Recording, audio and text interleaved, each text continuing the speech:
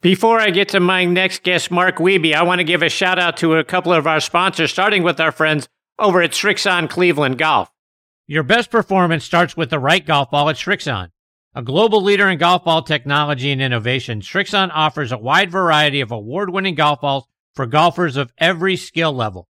Whether you're searching for a tour performance golf ball or a distance golf ball with incredible feel, Srixon provides the best golf balls at incredible prices.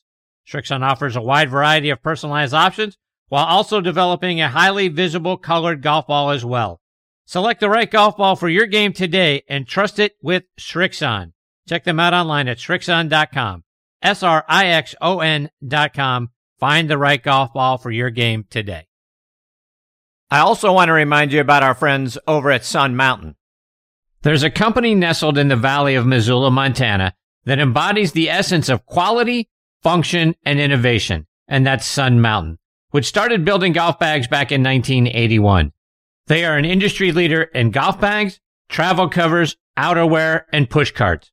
With flagship products that you've come to know, like the C-130 cart bag, the 2.5 ultralight stand bag, the Club Glider travel cover, the Speed Cart, and Rainflex rain gear.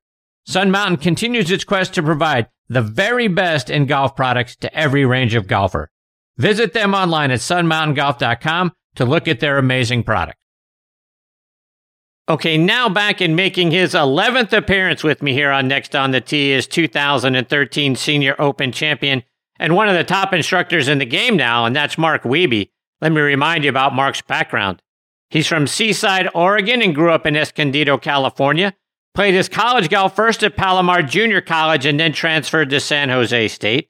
While at Palomar, he was the individual medalist at the 1977 California Amateur, and he also won the Idaho Amateur that same year as well. He was named a second-team All-American in 1979 at San Jose State. That season, he and Don Levin won the Silverado Invitational in Napa, California. He turned pro in 1980 and made his way onto the PGA Tour in 1983. He got his first win at the 1985 Anheuser-Busch Classic when he beat our friend John Mahaffey with a birdie on the first playoff hole. Mark won again the following year at the 1986 Hardee's Golf Classic, this time by one shot over Kurt Byron, thanks to a birdie that Mark made on 17 during the final round. Mark matched Bobby Watkins' record for being the youngest winner on the Champions Tour at 50 years and 10 days old when he won the SAS Championship.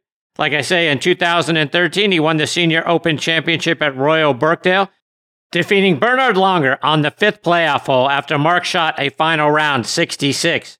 Later in 2013, he captured the Pacific Links Hawaii Championship in a playoff over Corey Pavin. In all, he won 8 times as a professional, twice on the PGA Tour, 5 times on the Champions Tour, plus the 1986 Colorado Open. Like I say, Mark's a wonderful guy, and I'm thrilled he is back with me again tonight here on Next on the Tee. Hey, Mark, how are you, my friend? Chris, thank you so much. What a great introduction. Thank you. Flattered. Mark, I want to start by congratulating you and your son, Gunnar. He Monday qualified last week to get into the Barbasol Championship, finished the tournament 11 under. Talk about the status of his game. Wow, so Gunnar's been playing pretty good for a while. Ironically, as golf goes, this is his worst hitting as far as the golf goes. Striking of the ball, being solid, being in control of your curve. This was not his finest hour of that, but I will say, to get the job done, sometimes you just play golf and, you know, you hit it and you go get it, and you hit it again. And, you know, there's a lot of work involved. But I know that he struggled with his ball striking as far as solid, and which then tends to you're not pin high very often, don't have a lot of short putts. And then with his driver, he was struggling and only had just one ball to hit, and he said it was a slice. So it's funny how golf goes. He's had a couple of these. He's had to pre-qualify, which is kind of weird, but he's had to pre-qualify to get into the Monday qualifier. In fact, for this tournament, he shot 70 in the pre-qualifier to get into the Monday qualifier, and then shot 65. And he said he hit it decent that day, but he just had a lot of putts, and he made 7. So he had a bogey-free 65, which is always nice, and it kind of gives you a little mojo going into the week. But you know what? 11 under is what he finished. And I thought I was pretty proud of him doing that with not your best and kind of standing on a tee shot, not sure where it's going to go, but you got to suck it up and hit it sometimes. And, and like I said, go get it. So the shape of his game, I think, is good as far as his playing the game. We worked today for 3 hours, and we're going to work again tomorrow morning, probably for another 2 or 3 hours here in Phoenix, and try to get his swing a little bit more comfy for him so he can go and do another Monday qualifier.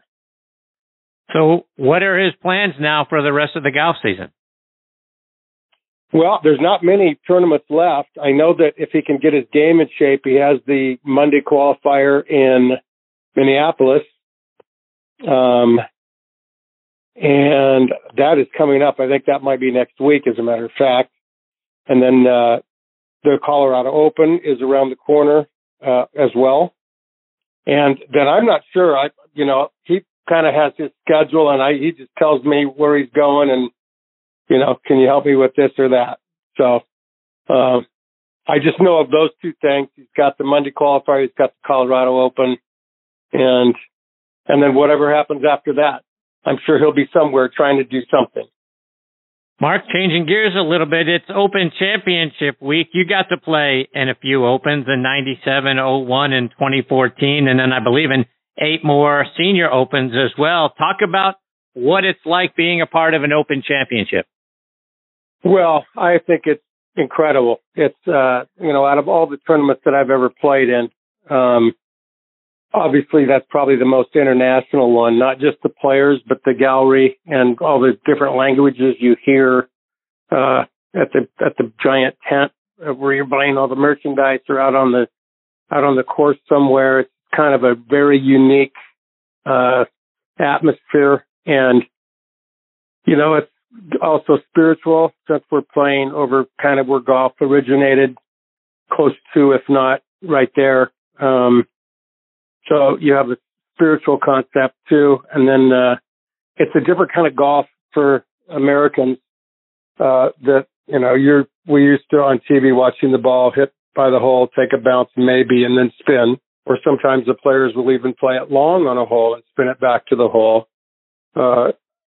At the British or at the Open, you might hit that shot every now and then, but I think there's so much more golf played on the ground over there and closer to the ground, which then creates a whole new learning experience. You have to know what the ground is doing short of the green, what it's doing off the tee. If there's bumps and knobs and moguls, you got to know where they are, because you may not want to land on the downside of one of those on one time, and then another time you may want to try to land on the downside of one of those to get past all the trouble. So they're not all the same, but I will tell you, I think the theme is the same, and there's a lot of shots that you play closer to the ground, and you a little bit more release and run out rather than those big spinning shots, which you'll still see on shots into the wind with some lofted clubs. But as far as downwind and stuff, I don't think you're going to see, unless they get torrential rains, you're not going to see a lot of that going on. Mark, you sort of alluded to a strategic kind of thinking that you've got to do over there that's different than playing over here. Talk about the mindset change you have to go through when playing links golf, so that, to your point, you don't end up bouncing off into a huge amount of trouble. And it's not necessarily, right. You mentioned the ground. It's not an air game like we see here. Talk about how you have to change your mindset when you're going to play links golf. Yes. Well, we all get those yardage books, obviously, so we know how far the pitfalls are, or the pits. There's sometimes there's some bunkers that when you get in, you may not even be able to swing, or definitely not advance it. You may have to go backwards. So obviously you're not afraid of those, but you do plan accordingly and take those. For me, I took those out of the game. So for instance, in 2013, when I won at Royal Birkdale, for the week, I hit it in one fairway bunker. And I was so proud of myself for negotiating the wind, the rollout you're getting. You know, as the course moves on to Saturday and Sunday, it becomes firmer and harder and boundier. And you have to take that into account when you're doing your math. If you have 300 yards to a bunker that if you get it in, you may not be able to go forward. You might have to go backwards. Well, I'm not going to get to that bunker. So my strategy is to play short, and I don't care anything on that shot, that particular shot. I'm not thinking about anything else than keeping that short. And, you know, I remember being in a college tournament with somebody named Dan Weiskopf, and it was Tommy's little brother, Dan. And I remember Tom came out to watch him, and we were a twosome. So I'm strutting the fairway with Tom Weiskopf. Another story. But one of the things he said to me that day is, we were talking about laying up, and he said, if you're going to lay up, lay up. Don't lay up into the trouble. Meaning, if it's a 3 or 4 iron, hit the 4. If it's a 6 or 7 iron, hit the 7. Don't even risk it, because you're already laying up to play this brand of golf. So don't even bring that into consideration. So I think, I believe that, that's the way I played and the way that we used to play it. Now you have players that are flying the ball 300 yards and beyond. So there's going to be some holes that they're going to fly maybe all of those little pot bunkers that are off the tee. They might have to be careful with the little pot bunkers at the old course here that are sprinkled from the fairway where you hit your tee shot up to the green. There's a couple oddball little bunkers that they may have to watch out for. Not the ones off the tee originally, but they're so long, and from what I understand, the course is really bounding. So they're going to have to really play their own strategy, which might include a lot of drivers, and it might not. Who knows? You see guys that can really drive their ball. Unless you're going to reach some trouble that you couldn't reach with another club, I see no reason not to take advantage of your strength. So all those come into play when you're, getting ready to play in any event, let alone a major. You definitely are coming up with a game plan that might change. Weather could be something big that makes you change your game plan. Soft or hard conditions, and the wind direction. My first British Open ever was at Troon. The first hole, the first day, I hit 4 iron, and I hit a baby sand wedge into the green. And the next day, I hit a driver off the tee, same hole, and hit a 7 iron to the green. So wow. The wind direction means a whole bunch, and it may not change, or it might lull. We don't know what's going to happen over there. I understand that it's warm for over there. They're going to have some nice weather. But the wind direction, you'll see guys, I'm sure, that will hit it in the rough on some holes purposely just to have the angle to the pin of where the pin is located that day. So if the pin's back right and you can't get it close but out of the fairway because the ball's running too much, then you might try to drive it way left on a hole, as long as there's no, like I said, there's going to be danger everywhere. But if you can avoid the danger, you're going to take the angle to the hole way more than you're going to take fairway over rough in some cases. So having said all of that, who are the guys that you expect to be on the top of the leaderboard come late Sunday afternoon? Wow. I'd have to probably go back and look at who's played well at the old course. But, as much as I root for the Americans all the time, I always, when I think about golf over there, I think about their best international players. I think about Hideki, has been playing well. I think about Dustin Johnson, who I think always has a shot with his game. He always has a shot at winning. I don't know who my outlier. I'd watch out for somebody that's a youngster that you just may not know about that comes out of nowhere. That happens a lot too. So I don't have an overall pick. I would probably say, I guess I'd have to look at the list, but I mean, one of my favorite golfers to watch is Justin Thomas. I enjoy him, and I work with my son, so I can appreciate he's working with his dad, and always has. And there's probably something about that draws me to him. But I really like the way he plays. I like he's feisty.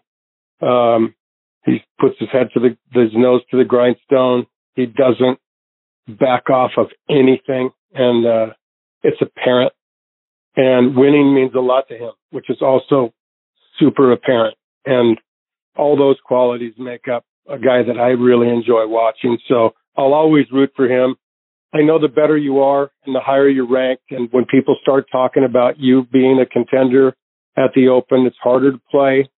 So guys like that, if they can just stick to their game plan and go play golf and not get wrapped up into, obviously, how cool it would be to win the British Open or the Open, whatever we want to call that. I think that's, we all dream about certain tournaments, and I would imagine there's a lot of good visuals for those younger guys. Jordan Spieth's been playing well.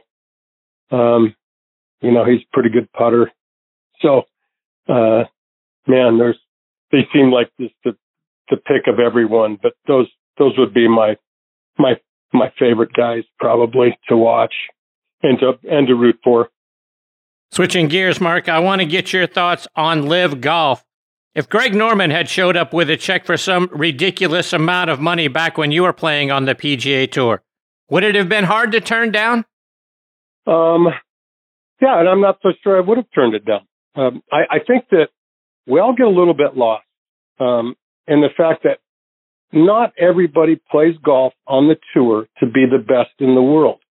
And I will be the first one to admit it. I played golf for a living because I was pretty good at it. And I wanted to be the best I could be, always. But I never had visions of being the best golfer in the world, ever. And I don't think I'm a bad person for that. So when I hear some of the golfers talk like they're offended or golfers turn their back on them to go to the LIV Tour, I just couldn't disagree more. I think you can do whatever you want. You don't have to be judged by everyone. If you want to play there, then go play there. I think you should be able, personally, I think you should be able to play wherever you want. If you want to play the LIV one week and the Tour the next, and the DP World Tour, and then one in the European Tour. I just don't see anything wrong with that, because you're bringing some golf expertise to whatever tournament you're playing in. And Bud, you know and I know, we're in the day and age of expansion in sports, and the tour is getting smaller. The fields are shorter. We used to play 156 every week we could, and now we're playing limited players. And in the meantime, we have kids coming, boys and girls, coming to the tour that are awesome players, but there's no room because the tour is getting smaller. You might make the tour. They give a lot of cards out, but some of those guys will never play. There's no guarantee to even get in a tournament if you make the tour. So someday there's got to be another tour, because we need to expand. I would love for it to be the PGA Tour expanding and having another AFL, NFL type deal. Who knows? I'm guessing, but I would love for that to happen, because it's not fair to kids like my son, he could go make the tour tomorrow, and believe me, that would be awesome. But to go through the qualifying school, it's not even for the tour, it's for the Corn Ferry. And then you got to spend time on the Corn Ferry if you get in, and you got to do this and that to get onto the tour. And those guys also don't have a guarantee, because our fields are getting shorter. We even shrunk the FedEx Cup down from 125 to 70 to start. Everything's becoming smaller, yet there's 1 billion golfers coming trying to make the tour every year. So I know you didn't ask for that, but that's my 2 cents. I don't have any animosity against any of those guys I love Phil Mickelson as much as I ever have. I can't believe he won the PGA. Do something. It's just, that's incredible. I played with him when he was a junior. So I don't dislike Dustin Johnson for going to the LIV if that's what he wants. I don't think he's turning his back on the tour. He's just taking a new opportunity and going with it. And I'm not going to condemn anybody for that. They're good people still. Mark, before I let you go, for our listeners that would love to get a lesson from Mark Wiebe, how can they stay up to date with all the great things you're doing, find you online, and find you on social media? Well, so I do some Instagram, and that is, I think, just Mark Wiebe, and I think it's at Mark Wiebe for Instagram.